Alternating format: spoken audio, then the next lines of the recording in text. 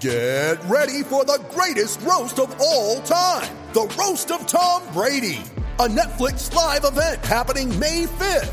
Hosted by Kevin Hart, the 7-time world champion gets his cleats held to the fire by famous friends and frenemies on an unforgettable night where everything is fair game. Tune in on May 5th at 5 p.m. Pacific time for the Roast of Tom Brady, live only on Netflix.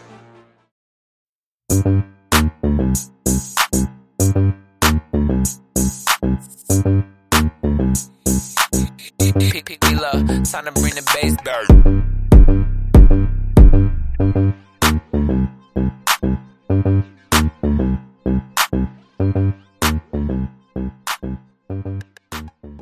All right, you guys, welcome to this week's episode of the Temple of Hoop podcast. I'm your co-host, Coach Maples, aka J Mapes, here as always with the homie Kings. What's going on, my guy? Man, suffering, bro. Suffering, you know, Raiders L. Then your Cowboys let me down. W. It's just all bad for me this weekend. Yes, man.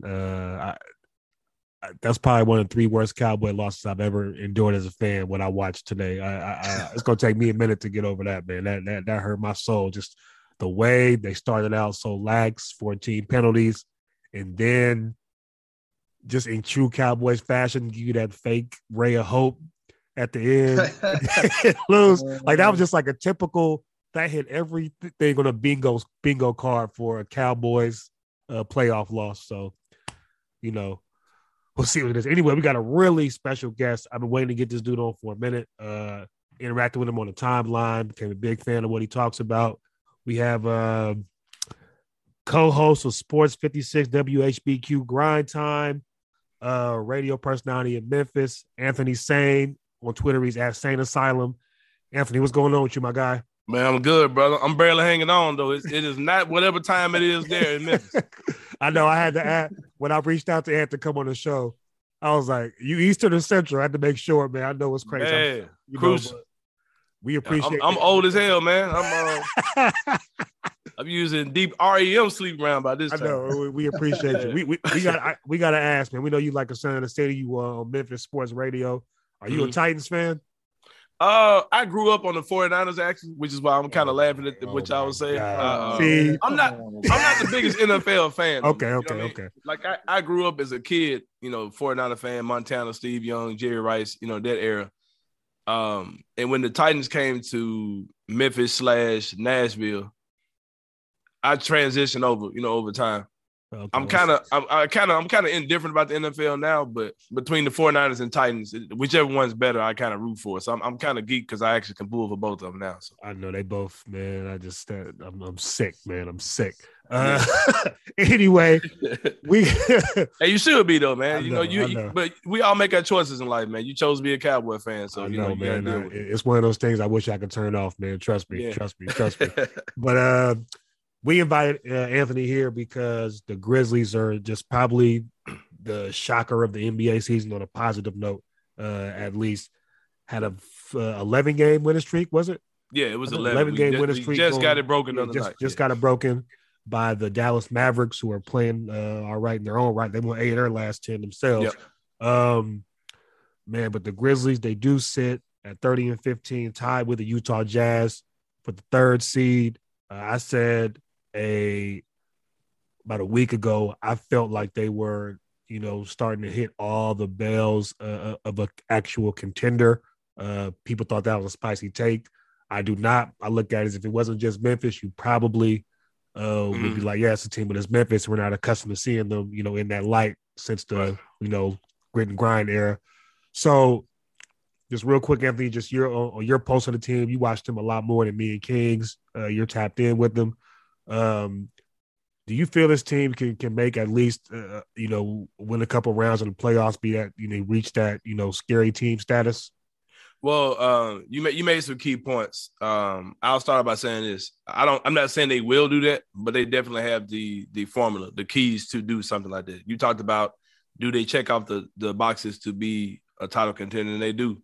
They've got a superstar player that has the ball in his hands, and John Morant. You got an all defensive team led level player in Jaren Jackson, which I'm still trying to wrap my mind around because, you know what I mean? If you look at Jaren Jackson's on-off numbers, they're incredible. Like we're going to talk about JJ. Yeah. I got to see that's crazy. That was a crazy flip of the script this season.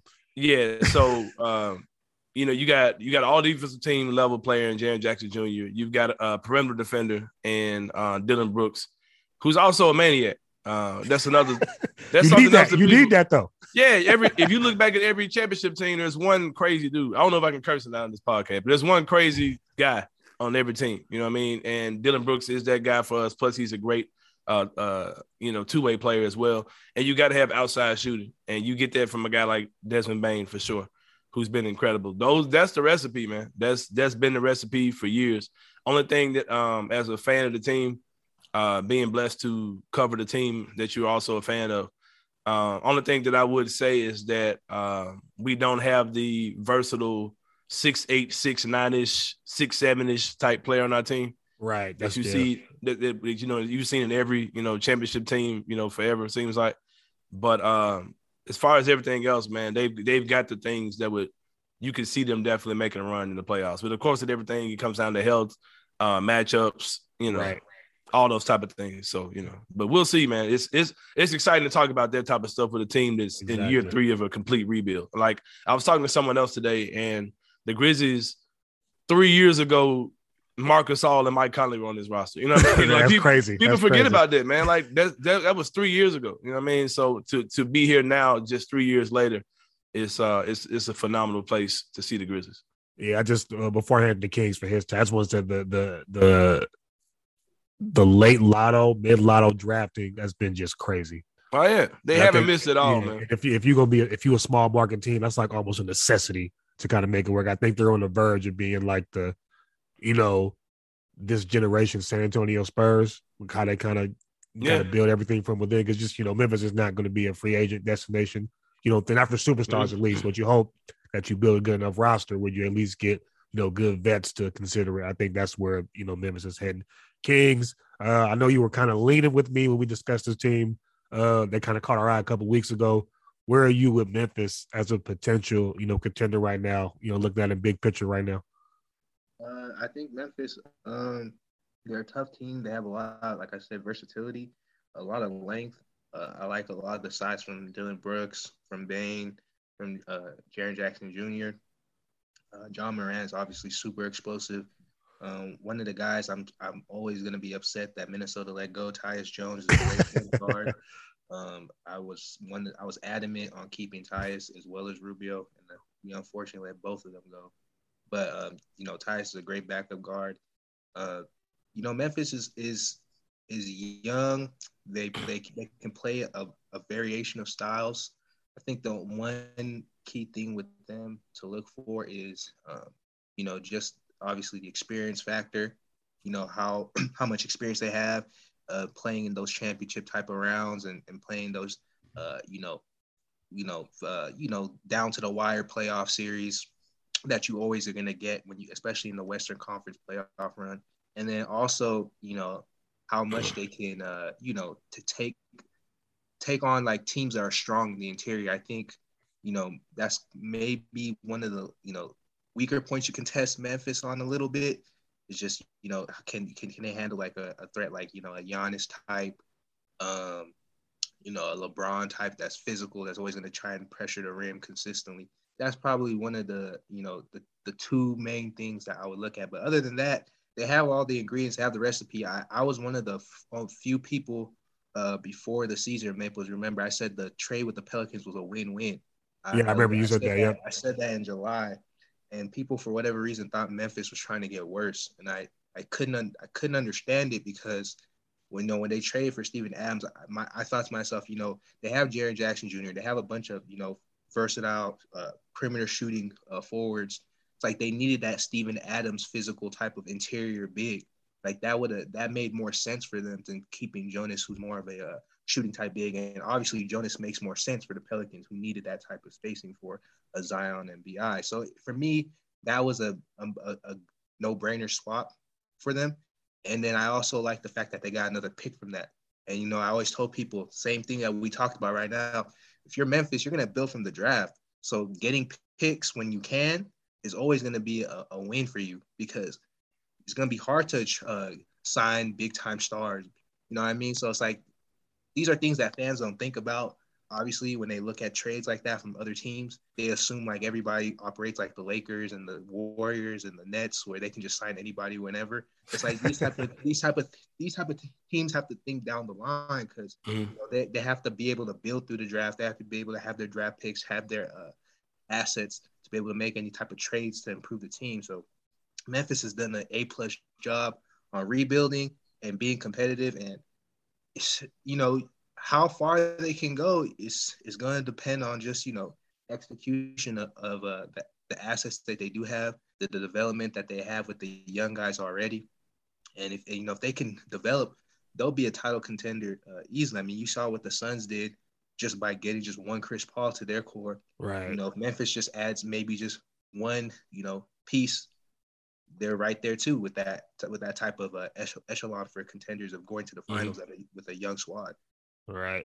When you need mealtime inspiration, it's worth shopping Kroger, where you'll find over 30,000 mouth-watering choices that excite your inner foodie. And no matter what tasty choice you make, you'll enjoy our everyday low prices, plus extra ways to save, like digital coupons worth over $600 each week. You can also save up to $1 off per gallon at the pump with fuel points. More savings and more inspiring flavors make shopping Kroger worth it every time. Kroger, fresh for everyone. Fuel restrictions apply. So the thing I've heard when I marked them off, when I put the tweet out there, the main pushback I got was there's no second star. There's we're in the dynamic duo area, big three era, right? So that was the pushback I got. My thing was, if you had been watching lately, especially lately, in my head, Jaren Jackson is that guy to me. And I think, but it's one of those things where you got to watch to see, especially like defensively. He is legitimately an all league defender this season. It's kind of crazy because that was not his MO at all last year. Talk about that development from him and possibly him being, trying to morph into a number 2 on this team. Because opened my eyes when I started watching this. They played the Lakers and he got AD on that mismatch and he put his shoulder in the AD's chest 3 times and put up a jump hook. And I was like, okay. I had never seen that from Jaren Jackson. So let's talk about, the flip, the switch that he's flipped this year, Anthony, and just what's kind of clicked for him this season. Jaren is a very peculiar case, man. He's one of those guys where his best ability has been his availability. If you look at all of his numbers over the past 3 years, when he's played and when he's not been injured, when he's not had foul problems, he's been incredible in the time you've seen. If you want to see some vintage Jaren Jackson Jr. in his short 3-year career, if you want to see some vintage Jaren Jackson Jr., go check out Jaren in the bubble a couple of years ago before he got hurt. He was murdering, you know what I mean?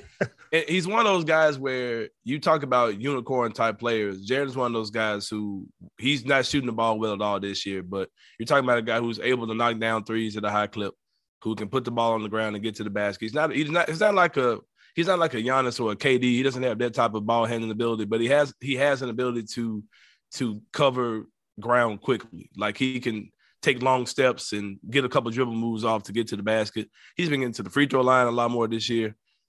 He's actually, scoring in the post more. And it's weird because we've seen Jaren's game develop within the season, if that makes any sense. When he first started the season, he was just shooting a bunch of threes, hovering around the 3-point line, not really getting involved in the offense. And like something just clicked, man. Like we made jokes about Dylan Brooks being like a Jaren whisper or Jaren being afraid of Dylan or something like that. We joke about that type of stuff. But we're starting to think it's for real because the conversation came up in a press conference and Dylan was like, yeah, I motivate Jaren. You know what I mean? Like, and it was so strange to hear him saying it. I was like, nah, it ain't strange because it seems like that's actually what happened. But Jaren, he's one of those guys. Something that people forget is that this Grizzlies team is super young. We're the second youngest team in the NBA. That's crazy. Ja Morant is exactly because the team is that young is supposed to be terrible. He's supposed to be Orlando like for decades. You know what I mean? So like Ja is super young. Ja is 22 years old, I think, 21 or 22. Whatever age he is, Jaren is younger than Ja is. And Jaren played a year before Ja did.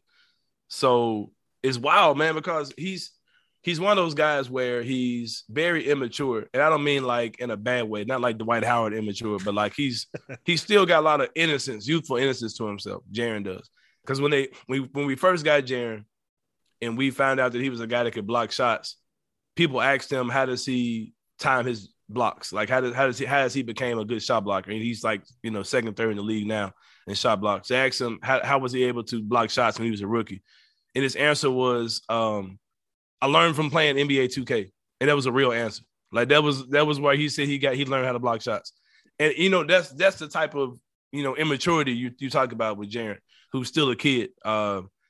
Just learned how to drive recently in the last year or two. I remember seeing Jaren in public, and this tall, 8 feet tall kid walks into the room, ducking to get into the door. He's talking about how he just learned how to drive. I'm like, man, you're a millionaire. You're like 21 years old. What are you talking about? You know what I mean? So it's, you're talking about that level of kid.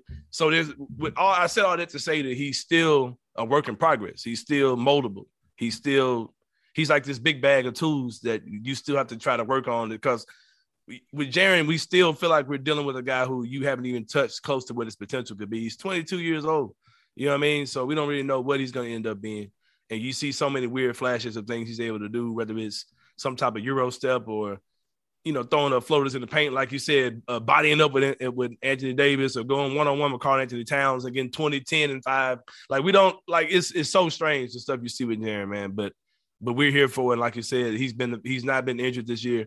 He missed one game due to knee soreness. He hasn't had the COVID bug at all this year. So it's just been an extremely pleasant surprise that we're talking about a guy, like you said, who's an all-defensive team candidate type of player, for sure. Right. Kings, your thoughts on Jaren Jackson? I know you've always been a fan of the talent. Yeah, I mean, for the longest time with Jaren Jackson Jr., it's always been that people would always say that people like the idea of Jaren Jackson Jr. More than the actual player that Jaren Jackson Jr. was. That was always like the running theme they had. But just this year, he's putting it together with his versatility, especially the defense. I think for me, him becoming the defender that he is now was always the way for him to elevate the team.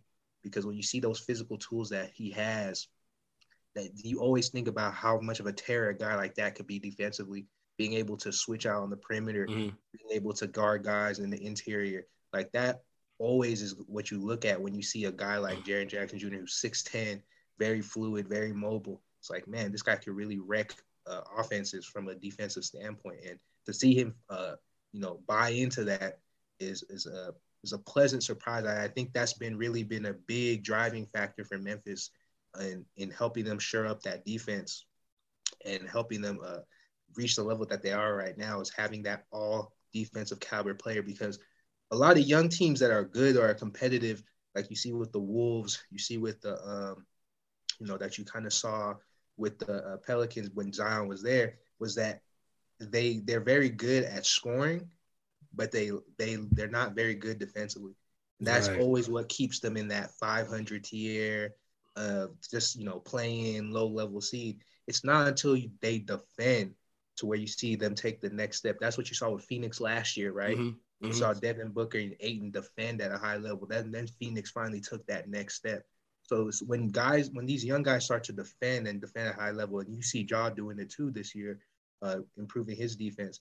When you see guys start to defend at a high level, then you see the team really take off, because now they're playing a complete game. So Jaren Jackson Jr. is molding himself into a complete player, and he's super young. So offensively, he still has a lot of time to kind of refine his game and kind of find out what he wants to be offensively. I think he can shoot the ball. He's long. He can put the ball on the floor. So I think he's still trying to mold himself into figuring out, where he wants to go offensively. And that's exciting for Memphis, because now, they're a good team now. They're a dark horse now, and they're far from being a complete team.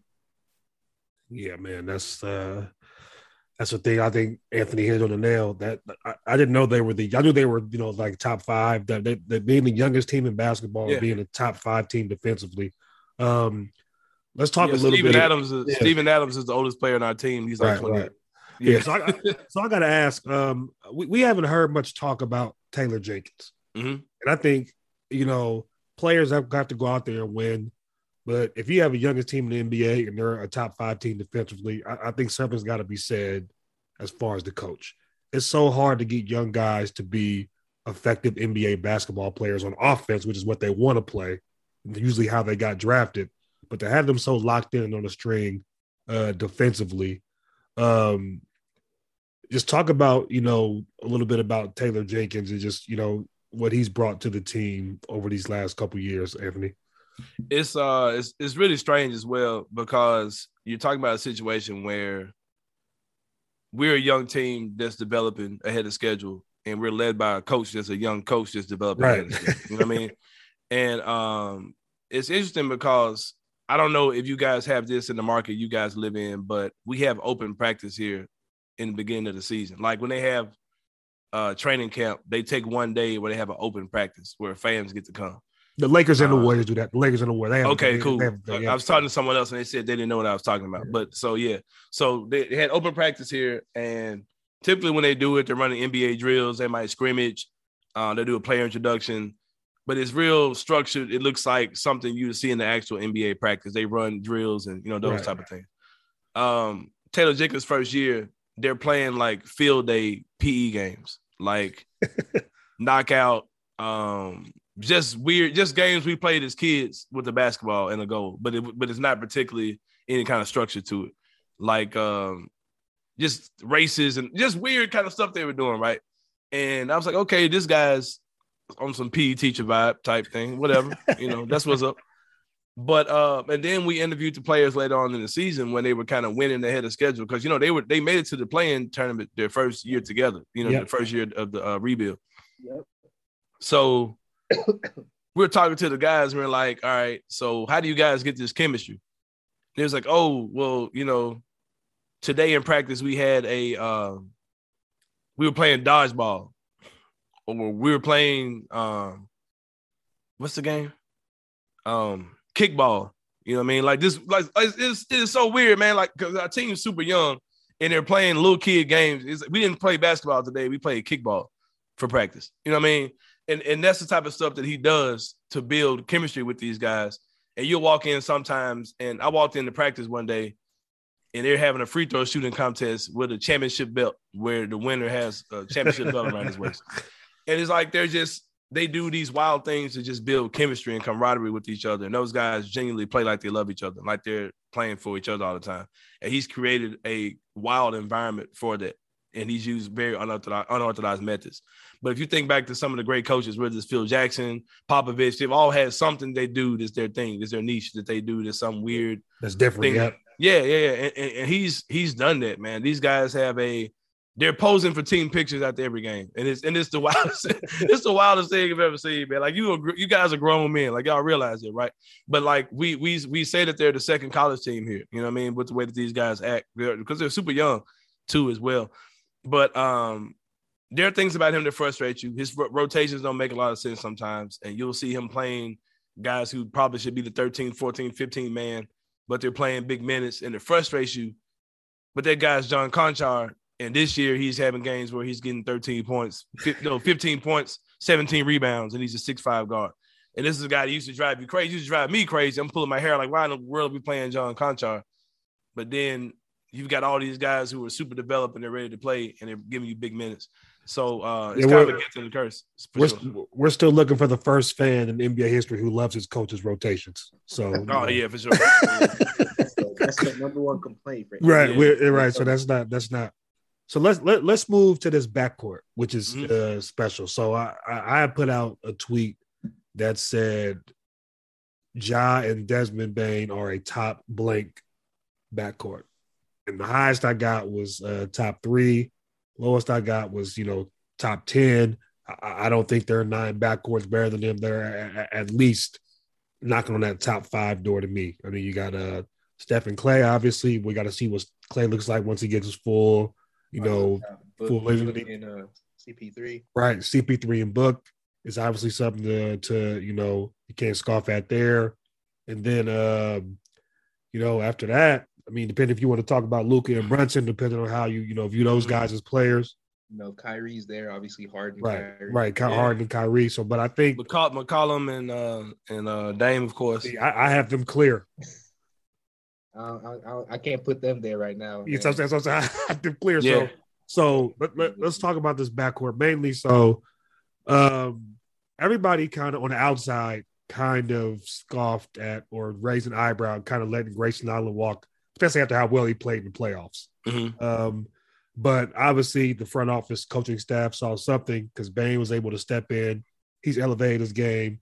Brooks is who he is. I actually feel like, you didn't correct me if I'm wrong when you go, Anthony, that it makes sense. I think Brooks is a six man anyway with the way he plays. He's just that wild card. You know, if he's hitting that night, he's on that night, you ride him. Mm-hmm. If not, I think Bane's a little more consistent offensively. I think Dillon is a scrappy defender, play hard both ends. I think Bane's a little more solid offensively, like you get more even keel with him.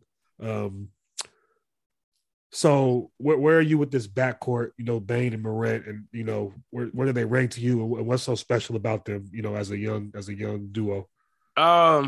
I kind of hate the rank questions anyway because it's all subjective, but I never really thought about it. Like that's a good question. I've never really thought about like that because we threw around the question of where is Bane in the shooting guard position? Like, is he top 20, 15? Where is he? Like, it's just a shooting guard altogether. But I hadn't really thought about that whole duo, like of Ja and Bane, where they would be. I got to say top 10 though. Of course, I got the top of my head. I don't think I'll go top 5 or top 3, but as far as like, because Mike Conley and that's another good one. So we've named around 10, so they're somewhere in that mix for sure. Me personally, man, when Grayson was here, you follow me on Twitter. I'm a Bane. I've been a Bane guy since I remember. Yes. I'm like, if a guy is this elite of a shooter, like put that dude in. It's like he don't give a crap, man. Like he's letting it fly for sure. Grayson used to look visibly scared on the court to us. I don't know if that was just his thing, because even after the game in the locker room, he used to look shaky all the time too. So, but I've always been a Bane guy. I didn't really like the fact that they didn't really give Bane a good shot to start last year. He went down when Grayson. He came in when Grayson went down, and as soon as Grayson was back, Bane was back gone. I was like, man, ride that dude. You know what I mean? But I think they made the right investment over the summer. The Grizzlies don't really screw around. Like if they're either gonna extend you or they're gonna move on from you. So they moved on from Grayson instead of giving him an extension this summer. Bane's phenomenal though, man. Like he's an incredible shooter, and it's weird with the Grizzlies, man, because their development is probably, I think Toronto has probably the only team I can say for sure is either the same level or better. But as far as like, because last year Bane pretty much showed us he could be a spot-up shooter, and that's pretty much it. But like that kid's game has gone to a whole nother level this year, and he's got a huge chip on his shoulder. He's got some wiggle. Yeah, and I didn't know he was that petty. I didn't know he had a chip on his shoulder at all, but he clearly has it. You know what I mean? I didn't know he felt the way about Dallas when I drafted him, and Boston and whoever. Like he feels the way about a lot of people, a lot of teams in the NBA, and he went at LeBron like he was, nobody, the king of nothing, was how he was talking to him. That's kind of when I realized he had that chip, though. Yeah, man. Like we got a lot of little crazy dudes on this team, man. Because Anthony Melton's nuts too. You know what I mean? Him, Bane, Dillon Brooks, who's the king maniac. I don't know if you guys ever had the opportunity to see a Grizzlies game before it starts, but if you keep your eyes on Dillon Brooks during the pregame, you'll be highly entertained because he's a lunatic. Like I saw when he was at Oregon, I went to the when they played Cal. Mm-hmm. And if it's anything like that, I get he's nuts, man. Like this, like there was a pregame situation where we interviewed the coach before the game or whatever, and the players are nowhere near this area. Like they're somewhere doing whatever they do. Dillon Brooks is running up and down. Like not running, but how you got your headphones on, you're just kind of vibing. He's just like bouncing through headphones on with like compression shorts on and nothing else on. Like, dude, what are you doing? Like wilding, you know what I mean? Like wilding out before the game. But Dillon, like you said, I'm a big Dillon Brooks supporter. When a lot of people weren't, because he can get very inefficient at times. Just to say, I think that was the thing. He's just a lot of variance. He'll fall into the Dillon world and just kind of forget that there's an actual game in the other team. He'll kind of get out there and just start doing this thing. I think the perfect role for him would be coming off the bench, except for the fact that he's our best perimeter defender. Yeah. And he's one of those guys who he's a busybody defensively. He's kind of got that Patrick Beverly, numbers don't really support you saying that I'm a good defender. I can really make it look like I'm a great defender. He's one of those type of guys where you know what I mean? He plays defense very loud. He plays defense and offense very loud. And you know the game, so I'm sure you know what I mean by that. So it may not be particularly. It's not quiet on either end. It's not really 15. It's a loud 15. Yeah, and the numbers don't really line up, right. But you can feel the impact of his offense and his defense because he's loud as hell while he's doing it. So that's physically, verbally, you know, I mean, he's an aggressive dude. You can definitely feel a game. You can definitely look at the game and feel when it was impacted by Dillon. So that's why I kind of worry about bringing him off the bench because he does set the tone so much for us defensively. He's one of those heart and soul type of guys. He's kind of like what Tony Allen was as far as being the heartbeat of the team.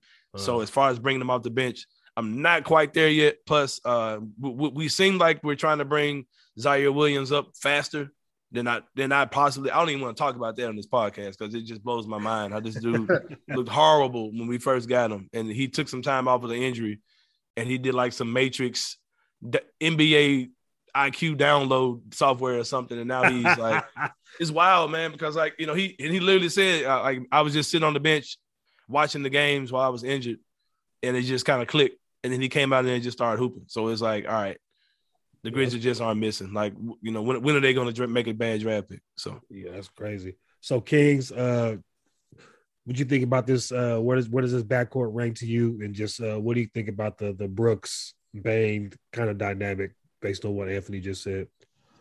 I think the backcourt is definitely a top 10 backcourt. It's definitely one of those backcourts that can sneak into the top 5. Obviously Ja Morant has superstar type level talent. Desmond Bane is producing at a high level, at a high quality starter, and he can shoot the ball really well. So yeah, I think they're automatically top 10, but I think they have a better case for top 5 than most people would think. If you look around the league, you see how many backcourts are actually playing at a high level and winning on both ends. I think they have a better case for the top 5 than what most people would think. With the Dillon Brooks situation. It's just hard, Maples, to sell a young guy who's playing the best perimeter defense on the team and is giving you 19 points a game that he needs to come off the bench. Like, yes, you can't fathom, especially when that guy's a lunatic.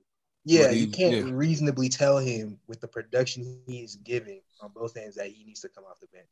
Like he doesn't. I mean, he's clearly helping the team on both ends. They're clearly winning with him in the starting lineup. They were winning when Ja was out and he was playing well. So it's like that guy he's a starting NBA player. You know what I mean?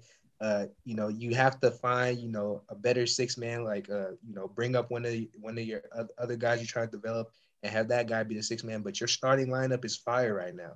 I mean, it's hot right now. It's spurred you to where you're at. You can't play with fire, man. Just you keep going. If it's not broke, don't fix it. That's really how it is. Mm-hmm. What is Dillon's timetable right now? Oh, it was 3 to 5 weeks, I think, when he went down. Man, that dude, ain't no telling with that dude, man. Like he like you said, man, he's maniacal, bro. Like and when he's back, you'll know he's back. The NBA is gonna know he's back. You know what I mean? I think it's like 3 to 5 weeks. I think we're probably like about a month away. They said sometime around either right before or right after the trade deadline. All right, so it's some time before they even got to consider about the lineup. So it's okay. Yeah, and we're starting Zaire Williams now for the most part. So right, yeah. Last thing we got to talk about 12. One of my loudly climbing up my favorite player list. Just I said it the other day. Is I'm not calling him the second best player. I'm not talking about just statistical output. I'm talking about sheer entertainment value. It doesn't get much better than LaMelo and Ja Morant for me when I watch the game. But just the likelihood of seeing something you've never seen before, or you won't see that much with those two, is just high every time. You're just glued to the TV. Just watch the way they carry themselves, the flair, the amount of love they have for the game. Like it's infectious. So talk about his development, because last year it was like, whoa, he could be something. I saw people, even though because of some growing pains, talking about, Jonas was the best player on the team in the regular season, which was wild to me when I watched. This year, you had a little tiff about are they better without him because they wasn't at winning streaks when he sat there. You know the Ewing theory. You know how it goes, Anthony. Yeah.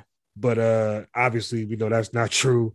But he comes back, and the only point guard I can say that's clearly playing better than him, and he's hit a snafu lately with his efficiency and probably running some fatigue, is Steph. But he's playing like the second best point guard hoop, depending on how you feel about Trey. I think defensively, I think Ja started to at least try on that end this year. I think which was the big change from last year.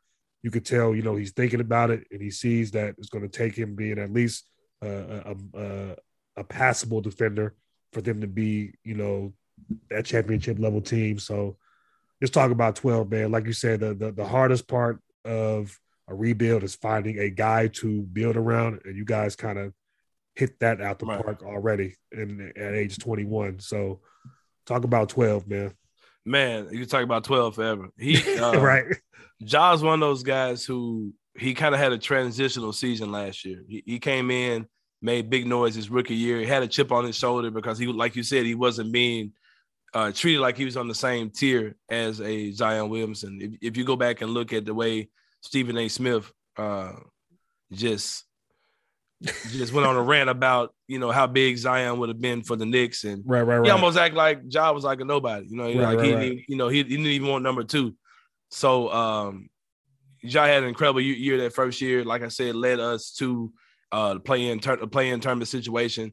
We were in the 8th seed for, most of the season, but they fell apart in the bubble and, ended up not making it, and Portland, put them out or whatever. But that second season with Ja, a lot of guys go through this. Teams, they've got film on you. They strategize against you different.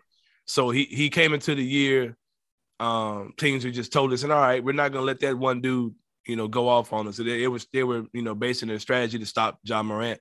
Plus he had that ankle injury that I think that he came back from super early, and I don't think he ever really fully recovered from last season until the end of the year. And then, he finished the year super strong, lost his mind in the play-in game and then in the playoffs, just killing Utah. I think he had like 40-something in one of the games or something. He was just, going crazy, and it was really his coming out party. But this year has been the year where he really has taken, that next leap. And I think that the injury he had this year and seeing his team win without him, I think it made him have to step up a notch, because I think he came out like, and let's just be honest, this is an extension year for Ja. And he knows that, all-star game, all-NBA team, those type of things, it gets you that Luka money, you know what I mean? Yes, sir. So, and I think that he realized those things, and he came out like, I'm about to be that dude this year because I'm about to get my money. You know what I mean? I'm not knocking him for that at all. But I think that he was putting the defense to the side. And I think that he realized that this team needs me to be more than just, 12 who can just come out here and score 30, 40 points. They need me to show that same effort on defense. And he came back rejuvenated, and our defense has gone from being the worst in the league to top 10 in the league, all within 40-something odd games. You know what I mean? So he's an incredible player, man. And he's learned how to pick his spots better now. At first, Ja used to just kind of defer the entire game. He just kind of go off in the fourth quarter, or he'll come out hard in the first, and then he'll fade away. He's finding his spots within the flow of the game. Like, he knows, okay, we're up 4. If I go to the basket, get an and 1, we're up 7. It's a total different game now. You know what I mean? So he's kind of finding those spots. And when he knows he needs to pick his spots or whatever, he knows how to get his guys going. Another major thing with the Grizzlies this year, and we've seen in the past 5-6 games a lot, is that Ja realizes that the best version of the Grizzlies is when I get Jaren Jackson Jr. going early. Point guard. Right. And it's been such a weird thing, man, because Ja and Jaren have never been good at the same time. And when Ja gets both, when Ja realizes he can get that guy going, and when he actually does that, and he's trying to make Jaren be that dude and set him up to be that dude, it makes the team that much better. And it makes Ja's game a lot easier. It makes his job a lot easier as well. So, like I said, man, he's a super smart guy. He finds motivation in some of the smallest things. Sometimes you may call that being petty. That's fine. All great players do it. Yeah, but he does it, man. Like that whole thing about fans booing him or whatever. It was like 2 or 3 dudes.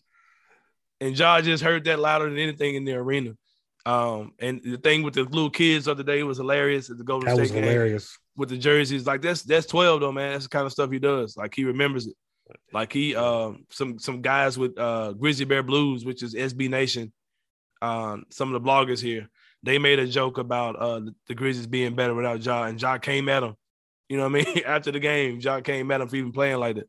You know what I mean? So that's 12 though, man. But he's a Memphis is a different type of city, man. And Ja is as much a Memphian you can be and not be from Memphis. And it's so weird to see because he's so young. Right. But he fits into the city. Yeah, he fits into the city in a way that no one probably thought he would. That's what I was about to say. Is like it was that he feels like the city, him and the city have a bond. Like it's just, you know, kind of man. Ja might be a little bit too Memphis, man. I ain't gonna lie to you. You know what I mean? And the main thing that I liked is that the Evil Knievel stuff has gone way down. Like he was making me nervous the first couple of years. Yeah. Like, dude, please, they need your butt on the court. But Kings, talk about 12, man. I mean, it's a lot that you can say about Ja. I think Maples, we had this conversation during that draft. We told people, you specifically, but, you know, I was there with you. We told people, we say, hey, man, this kid can play. The gap is not big. The gap is not as big as you guys would like to think. And I will never forget when I first seen Ja Morant and I first got turned on to when he was in college. He had one play where he took off on a fast break and he exploded to the rim on one of the craziest left-hand dunks I ever seen. Mm-hmm. And I was like, yo, this dude is crazy. And I was like, hey, I know he's not on the P5 conference or a P5 team, but hey, this is a lottery talent, bro. And I remember I watched that, and then slowly as the season went on, he started climbing the mock draft. He started climbing. People were like, hey, this Ja Morant, he got a lot of talent. And, you know, when you watched his college tape, he just jumped off the screen. And it was one of those things where it was like, this guy has this special ability. He has special physical tools. He can shoot the ball, and he has great skill sets in terms of handling the ball, being able to get to the rim. Like, you know, I was never sold on there being that much of a guy. I knew Zion was a generational talent, but I always felt that Ja could have something to say.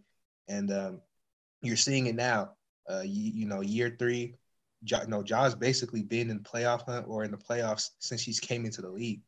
Like, I mean, there's something to be said, right, with basketball players and impacting winning basketball. I mean, you still have a lot of people, and I think Ja, I really want him to keep that chip on his shoulder, because you still have a lot of people that doubt him. You know, I go on Twitter, you give people give Ja his props, they love what they see, and then you still have people say, oh, well, Zion's still better. He's not better than Zion. You know what I mean? Yeah. And we haven't seen Zion play in God knows how long. And, you know, I love Zion's talent. I want to see the guy get back on the court. But like the fact that this guy been on a playoff team, a team that was rebuilding, and is taking us to playoffs for 3 straight years, and people still aren't giving him the respect that he deserves. Like, I think he needs to keep taking those things personally. Yeah, keep letting that elevate his play. Yeah, and I'm gonna jump in real fast too, because that's just the Memphis in me, man. You said a couple things that triggered me, like the head patting he's getting from certain people in media is starting to get on my nerves. Like the Memphian in me is starting to get fired up.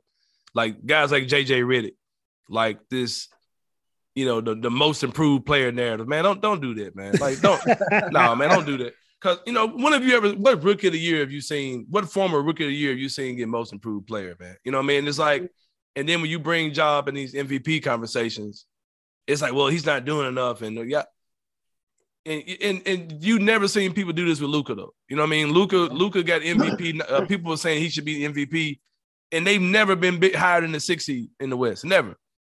But there are people saying Luka should be MVP, and Ja is taking his team. We're 3rd in the West, man. You know what I mean? And how can you not say that this kid shouldn't get serious consideration for MVP? And the thing is, when people are saying, well, look what they're doing without him. How do you know that's just not extreme leadership? Where this guy has created a culture where even if I ain't out here, my boy's gonna go out there and roll. You know what I Hey, mean? Michael Wilbon, he said that's what Chris Paul was doing with the Suns. Exactly. And that's the funny thing, because remember when Luka his second year the team had better on and off numbers when he was not playing, and they try to explain that away. But now with Ja, it's like, man, quit patting my boy on the head, man. I got 12 messed up, man. I mean, but the pendulum swung. I think Ja. I think he got the second most votes out of guards right now. He actually beat. He's past Luka, and we joke about it because man, this dude's taking on a whole nation and beating them. Right. You know what I mean? So shout out, man. Shout out to 12. For sure. Yeah. All right, man. I just maybe that's the Reigns B-ball Anthony. We had to discuss the Grizzlies with an insider. Let's peruse a little bit of this league. Kings got to talk about the Sixers lately. Winners 9 out of 10. Embiid, I can't think of somebody playing better than him in this last 10 to 15 games. He's kind of playing out of his mind. What this means for me is Philly's got to make that trade, man, and get something for Ben to where, because you got a guy playing that well and the team is rallying around him. If you could flip Ben into, usable players in a playoff series, I think you got a legitimate shot. I think as is, you need something else to compete with, the Nets and the Bucks at this point, who are going to be the top two teams, given how the Bulls are starting to, crash a little bit. So I know you've been a big Embiid guy. You never thought that the gap between Jokic and him was big. You stayed 10 toes down in your beliefs, but just talk about Embiid lately. And then what you think Philly should do, with the Ben situation. Morey said he's going to ride it out for years, which I think is stupid because the value is only going to go down as the contract continues, and it's just a big cloud over the team. And Embiid is not the healthiest guy, so you don't want to take a chance and, kind of waste a year where he's being, durable. So talk to me, Kings. Yeah, I mean, Embiid is a dominant player. He's a superstar player in the NBA. He's one of the best big men we have of our generation. And the thing with Embiid has always been, whenever he's available, whenever he's healthy, he's always playing like one of the best players in the NBA. But that's always been his problem, being available and then being healthy when he's playing. So it's like when I'm not shocked to see this stretch of dominance, because this is what he's shown for like the past 3 years now. You know what I mean? He's shown that when he's there and he has all his health, he's going to be a dominant player. He's going to impact the game. He's going to put Philly in positions to win. I'm actually very, very impressed with what I've seen from Maxey and the step he's taken and what he's given them production-wise to fill in some of the void that Ben Simmons has left. But I absolutely agree with you. The pettiness that Morey is showing right now is you're wasting a year of your superstar player. That's just the bottom line. This should have been resolved before the season, but no, people, they won't say it, but feelings got in the way. This situation is deeper than rap now at this point with the Sixers and Ben Simmons. A lot of pride is on the line for both parties, and at some point somebody has to be the adult in the room and be like, look, we gotta move on, we gotta take best available, and we gotta rebuild this team. And you know what I mean? And for me, with Ben Simmons, with the type of player he is, the haul for Ben Simmons in the offseason is not going to change from the deadline. Mm-hmm. You know what I mean? Like, whoever wants Ben Simmons is going to give you the same thing in the offseason that they're going to give you at the deadline. So for Morey, it's just, you know what I mean? It has to be one of those things where it's like, you're not going to get that Dame Lillard trade. You know what I mean? Like, it's not then the Blazers are not gonna blow it up, send you Dame Lillard just for Ben Simmons and maybe a pick or two. If the Blazers are trading Dame Lillard, they want all the picks. Yeah, you know what I'm saying? Like, they're gonna go full rebuild.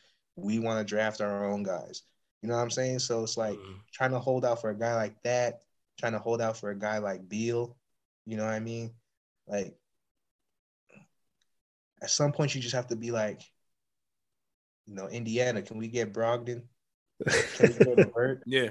You know what I mean? Like, can we get good guys who can give us depth and play at a high level and, give us a championship team where we have our superstar and we have good pieces around him that can support him and that can play off of him. Like, I think too many teams get caught up in the star hunting thing. And I know the homie Nap on the timeline, he's been one of those people who's been anti-star hunting. He loves the Lakers' misery because he likes to use that as a lesson for people sacrificing depth, sacrificing guys that fill a team role just to star hunt names. I think teams have to be wise how they build. Because look at Milwaukee. Look at Milwaukee. Chris Middleton is a borderline star. You know what I mean? He's an all-star talent. He's an all-star player. But he's not like a true star player necessarily. But he plays well off Giannis. He plays well in the scheme. He plays well in the system that that Coach Bud has. It's about building a proper team. And then you look at the Bucks now; they're coming back. They don't have 3 stars, but they're one of the best teams in the NBA. You know what I mean? So it's like build the right team, get the right guys, and let the chips fall where they may. You know what I mean? Like the star hunting, the draft pick hoarding is just out of control in the NBA. It's just beyond out of control in the NBA right now. All right. Anthony, I know you're a Grizzlies guy, but, I know you do pay attention a little bit what's going on throughout the rest of the sure. You're a basketball fan, so, talk to us about Embiid and the Philly situation, in your opinion. Man, they're one of those teams that you kind of forget about them while they're just constantly rising throughout the NBA. Embiid, like I said, I think the gap between him and Jokic is a lot slimmer than people try to act. So y'all about to get me stirred up because this That's why we're here, man. That's why we're here. It's like people champion Jokic while getting bounced from the first round of the playoffs. And the Nuggets, their best run was when Jamal Murray lost his mind in the bubble. But all the credit goes. I'm done. I'm not even gonna go that deep into it, man. I ain't gonna go that deep into it because But anyway, Jokic is an incredible player. Don't get me wrong. He's probably him and Embiid are 1A, 1B to me as far as bigs are concerned. But it's weird because even when I was listening to Kings talk, imagine describing the 2021-2022 basketball season to a kid 20 years from now, and saying, "Hey, that COVID shot you got to get for school." There was a dude who wouldn't play because he didn't want to get that. Like, for real? Like, oh yeah, then there was this other dude. He didn't play because he was mad. For real? Like, you got that going on in the same NBA season, man. Like, imagine trying to explain Ben Simmons and Kyrie Irving to a child 20 years from now. You know what I mean? But that Philadelphia situation is wild with Ben Simmons. It really shouldn't have got to this point. It should have gotten taken care of in the offseason. Yep. I'm not saying you particularly have to give the player his way. I'm using power to the players, pro players on these type of things. I think that Ben plays a way big responsibility in this than people are giving credit for. They're not holding him hostage. Dude, go out there and play. You know what I mean? And I've been critical of him because I'm big about mental health and those type of things. And I don't think there's something you should cry wolf about. And I'm not particularly saying that he is, but I just hope that he isn't. You know what I mean? Because I know he said there's I don't think there's something to really joke around about. I don't think there's something to just kind of pull out whenever. But Philadelphia, they're very good, and I think if they can turn, like I said, like King said, it seems like they're trying to swing too big. You're not going to get Damian Lillard. You're not going to get whoever you're trying to get. Just try to get a few guys that can come in and play a role that can help you match up against Milwaukee, help you match up against Brooklyn or whatever. Call up Detroit and see if you can get like a Jeremy Grant or, something that can kind of build you for right now. Because if you think that Ben Simmons is a lost cause, either try to get something for him or just, whatever. But right now they're just arguing over, like you said, hurt feelings. So it is so wild, man. Even to think about that, there's an NBA player who hasn't played a minute this season because of a spat. Because of a post-game interview in the playoffs last year and hurt feelings, and he just hadn't played. And it's gonna be, like I said, it's gonna be so hard to explain it. Right. But he's up to $11 million in fines. Like he's paying for this. Yeah. It's And it's like, I think I talked to Amari Sankofa, who's a friend of mine. Amari covers the Detroit Pistons for the Detroit Free Press. Used to cover the Grizzlies for the Athletic back when he was living here in Memphis. And he thinks that he gives Ben a lot more blame as far as the how this whole thing comes off. Because I was like, man, Ben is really letting the clutch speak for him, and they're really making him look bad. And Amari says, he's like, nah, this feels like more Ben Simmons to me. Like, I think this is just kind of who Ben Simmons is. And I thought it was I thought it was just a Rich Paul thing too. I was like, man, this kid's letting Rich Paul, like, this is gonna be the first blemish on Rich Paul. Rich Paul is losing money for this kid. He's making him look like an idiot. He's making him look selfish. I'm starting to think this is just who Ben Simmons is, man. You know what I mean? So, and like I said, I'm usually a power to the players type of guy. But how can you look at a team who's winning like this and not get that urge like Kyrie Irving got? You know what I mean? Not get that urge like Michael Jordan got, you know, when he was away from the game. How can you see this and not say, look, man, let's do what it takes to get out there. I can help this team. I'm one of the best perimeter defenders in the league. I'm a 6'9" demigod player. Let's do what it takes to make this happen. Plus, y'all already hit me for $12 million. I done gave y'all $12 million back. You know what I mean? So it just seems so ridiculous. And it's like you forget about them until you see some tweet about, well, Daryl Morey said there's a list of 30 dudes he might trade for or whatever. So call up Sacramento, get the trade done. It feels inevitable at this point. You know, just go get the deal that Sacramento has on the table and make it happen. Yeah, man. I'll say this from some folks who've been around Ben that I heard of. He has a bad temper. That's something that you know, some people, I'm not obviously not gonna put their names around. They've been around him in certain environments, and he has a bad temper. So this is definitely a Ben Simmons thing. Look, Rich Paul, we know he plays the politics and he does what he can to get his guys to where they want to go, but he's not costing his guys $12 million. Yeah, you know what I mean? He is not costing his guy $12 million, which is going to come out from his pocket, is going to ruin his reputation. This is definitely Ben Simmons has decided he does not want to play for this team under any circumstance, and he is hell-bent on not playing for this team under any circumstance. And he's willing to ride it out. Image be damned. You know, it's so crazy, man. Because he like, dude, you're not Harden, who had, you know, a year left on his deal. You're not Kawhi. You're not these guys who've made these moves.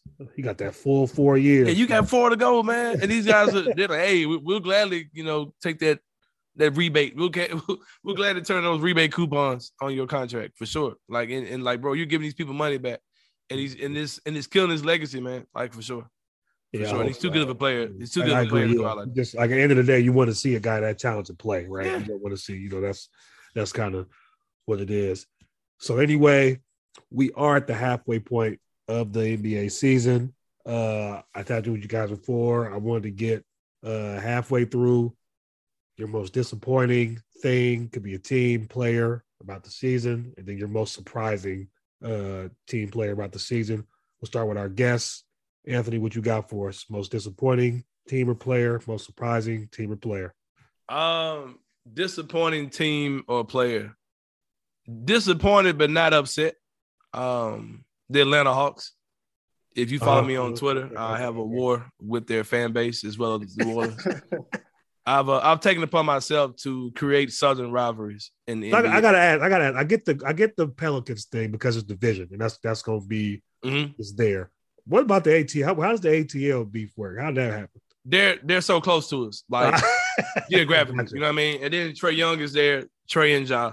Okay. I got it. Yeah, they're right up the street as far as like, you know, road trips or whatever. So I got you.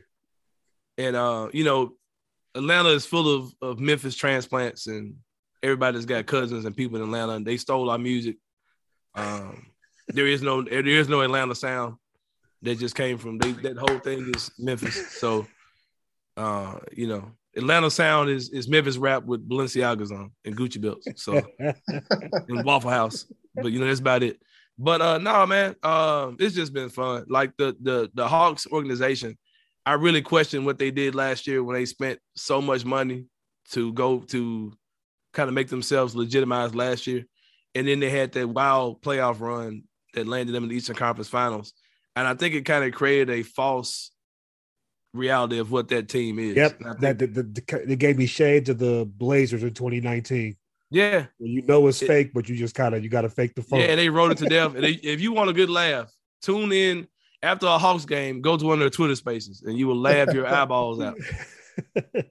Trust me. I'm going to have to check that out. Yeah, man, because their fans really think they're the Warriors. They really think that they're this next up team, and they're really upset that they're not good again this year. that the clock has struck midnight and the crystal shoes have disappeared. But yeah, Hawks are disappointed, man. Like I had a little bet on FanDuel because I was drinking the Kool-Aid myself. I did an about face on them, and I bet on FanDuel that they would, be over on wins, and yeah, looking like it's not happening. So yeah, Atlanta for sure.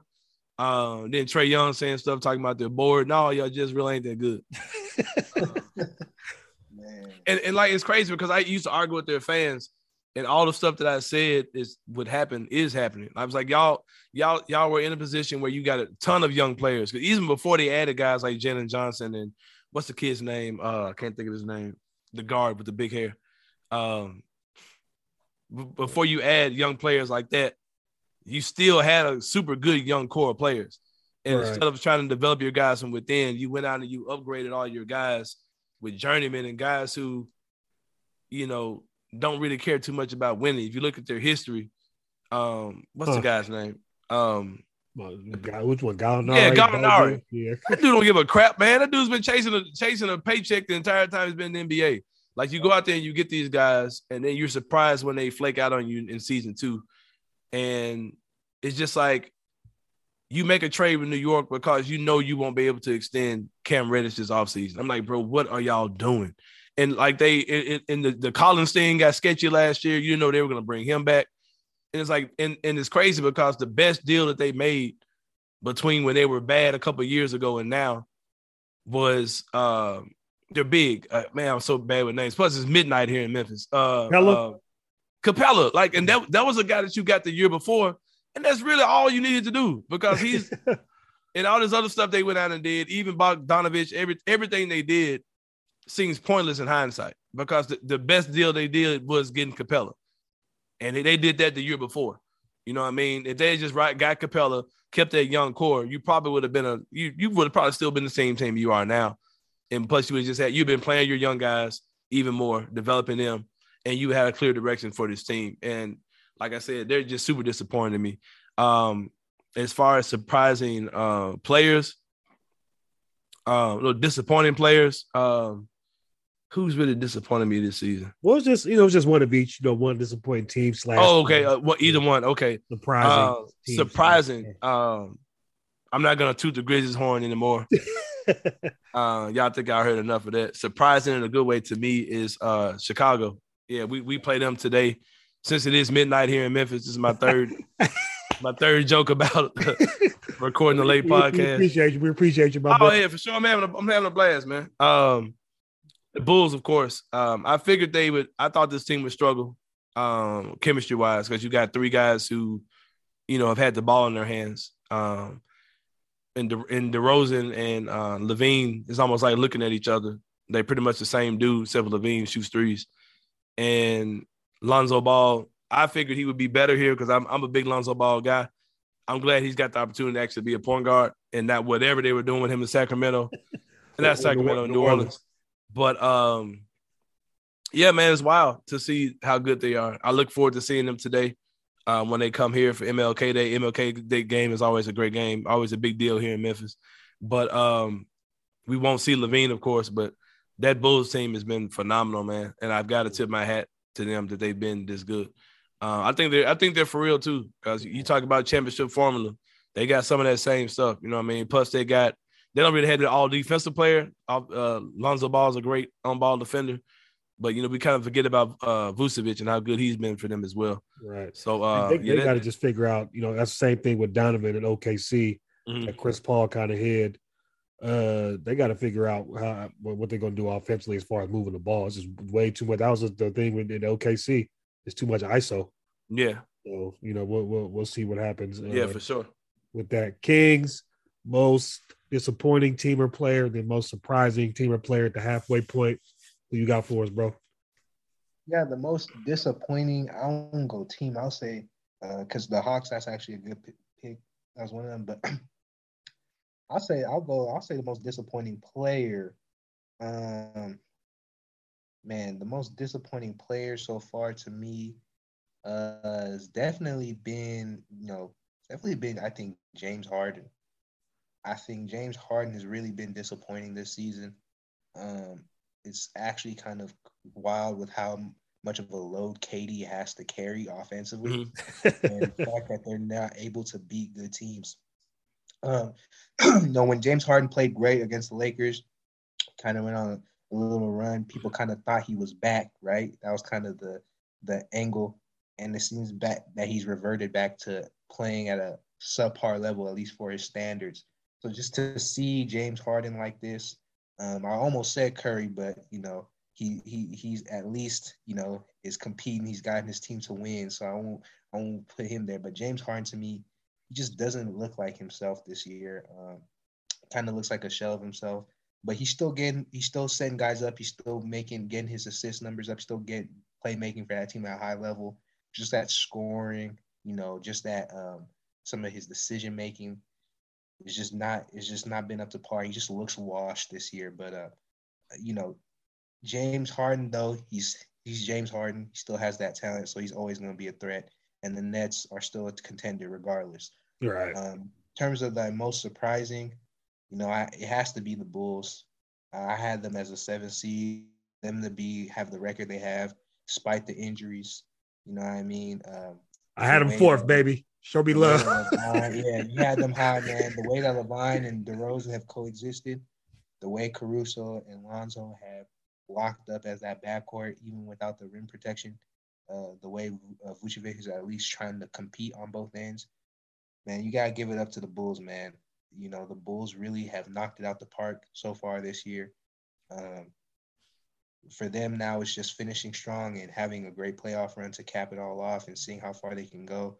I obviously don't have them going that far because they still deficiencies that they're just not going to get them over Milwaukee or Brooklyn, but they can raise hell, man. Right. And, I think they deserve everybody's respect this year. Right. Yeah, for me, disappointing. It's a player for me. It's really Julius Randle. Oh man, yeah. One of my, he's one of my favorite players. I got support my baby. I have a baby Laker agenda that I like to ride out. It's just everything's down for him. Even the defensive energy he showed when he was turning the corner, that's down. Efficiency all the way down, not affecting the game as much as he was last year. So, hopefully that changes. I still believe in Ju, but man, they changed those foul rules a little bit and he looks lost. So that's what for me. The Knicks are also struggling. They were 4 seed last year. So, he's just carrying over from the playoff struggles. Surprising for me, I got to be honest, man. Like it's Bulls related, but just digging deeper is DeRozan, man. I knew he was good watching him in with the Spurs last year in that system. He was still good, but just seeing him like knock on the MVP candidate door, given how crazy he played this first half of the season, is what I did not expect. That's probably a shocker for me, seeing him play. Especially at this point of his career. Right. Exactly. It's the age, right? It's the age. It's the age that got me. Like, who does that in their early to mid-30s? Okay, I'm going to decide to throw myself into an MVP conversation. So that's the biggest surprise for me. Real quick before we get out of here, you two, something you want to see second half of the season it could be from a player, from a team, something you want to see. Anthony, start with you. Say that one more time, my man. Something you want to see second half of the season from a player, team, just real quick before we get out of here. Something I want to see from a player or from a team. I want to see LaMelo Ball take that next step. We've seen the flash. We've seen, the big time plays. I want to see him solidify that Charlotte team to be a playoff team. Him and Miles Bridges have a good thing going down there. I want to see him kind of really show that second level of maturity this season and just kind of be, that guy for them this year for sure. All right, Kings, make sure anything besides the Lakers trade 7 people. I know what you're about to go, Kings. I'm actually not going to go over that trade. It's actually, it's Lakers related. I just want to see Anthony Davis be Anthony Davis. Okay, yeah. It's been 2 seasons of this weird type of play that we've seen from AD. I just want AD to come back and be the Anthony Davis that we have seen for, all the seasons prior from these last 2 injury-filled years. Don't be too good, though. They owe the Grizzlies that pick. Oh, yeah, right. If it's 1 through 10, it's Pelicans, and anything beyond that, it's Grizzlies, right? Something like that, yeah. I need them to be the 11th seed. I need them to, not 11. I need them to be 11 from the bottom. That'll be perfect. Right. For me, y'all both, Kings know. Anthony, you probably see me tweet about it. Brandon Ingram's my favorite player. I want to see Zion back. I really think that team could make the play-in. Hopefully he can get out there. I know they sent him to Portland to go to Nike Labs to rehab and try to get himself right for the season. Anthony, I know this goes against your principle as a Grizzly fan because they're in the division. But I do want to see Z play. I got to see my boy B.I. play in games that matter. At least get to the play-in, man. Yeah, man. I've met a lot of Pelicans fans that are cool. Like I talk a lot of crap on Twitter, man, but I've made some legitimate Twitter friends from talking crap with with fan bases, and that's what it's about. As long as the Hawks and the Pelicans fans are some of the best, man, for sure. Right. Yeah, for sure. So make sure you guys tap in with Anthony Sane on Twitter at @Sane_Asylum. Correct? Yeah. No, it's just straight at Sane Asylum. S-A-I-N. I'm sorry. Yeah. At Sane Asylum. Sane is spelled S-A-I-N. My fault. At Sane Asylum. Tap in with me with all Grizzlies talk. At its Kings, bruh, at myself, DJ55_MST. Drop us feedback, give us suggestions with the pod. We appreciate all you guys tapping in. Anthony, once again, appreciate you, my brother. I know you stayed up too late hanging up. Man, it's Tuesday in Memphis right now, I believe. It's Tuesday. All right, y'all, man. Y'all be safe. We are out of here.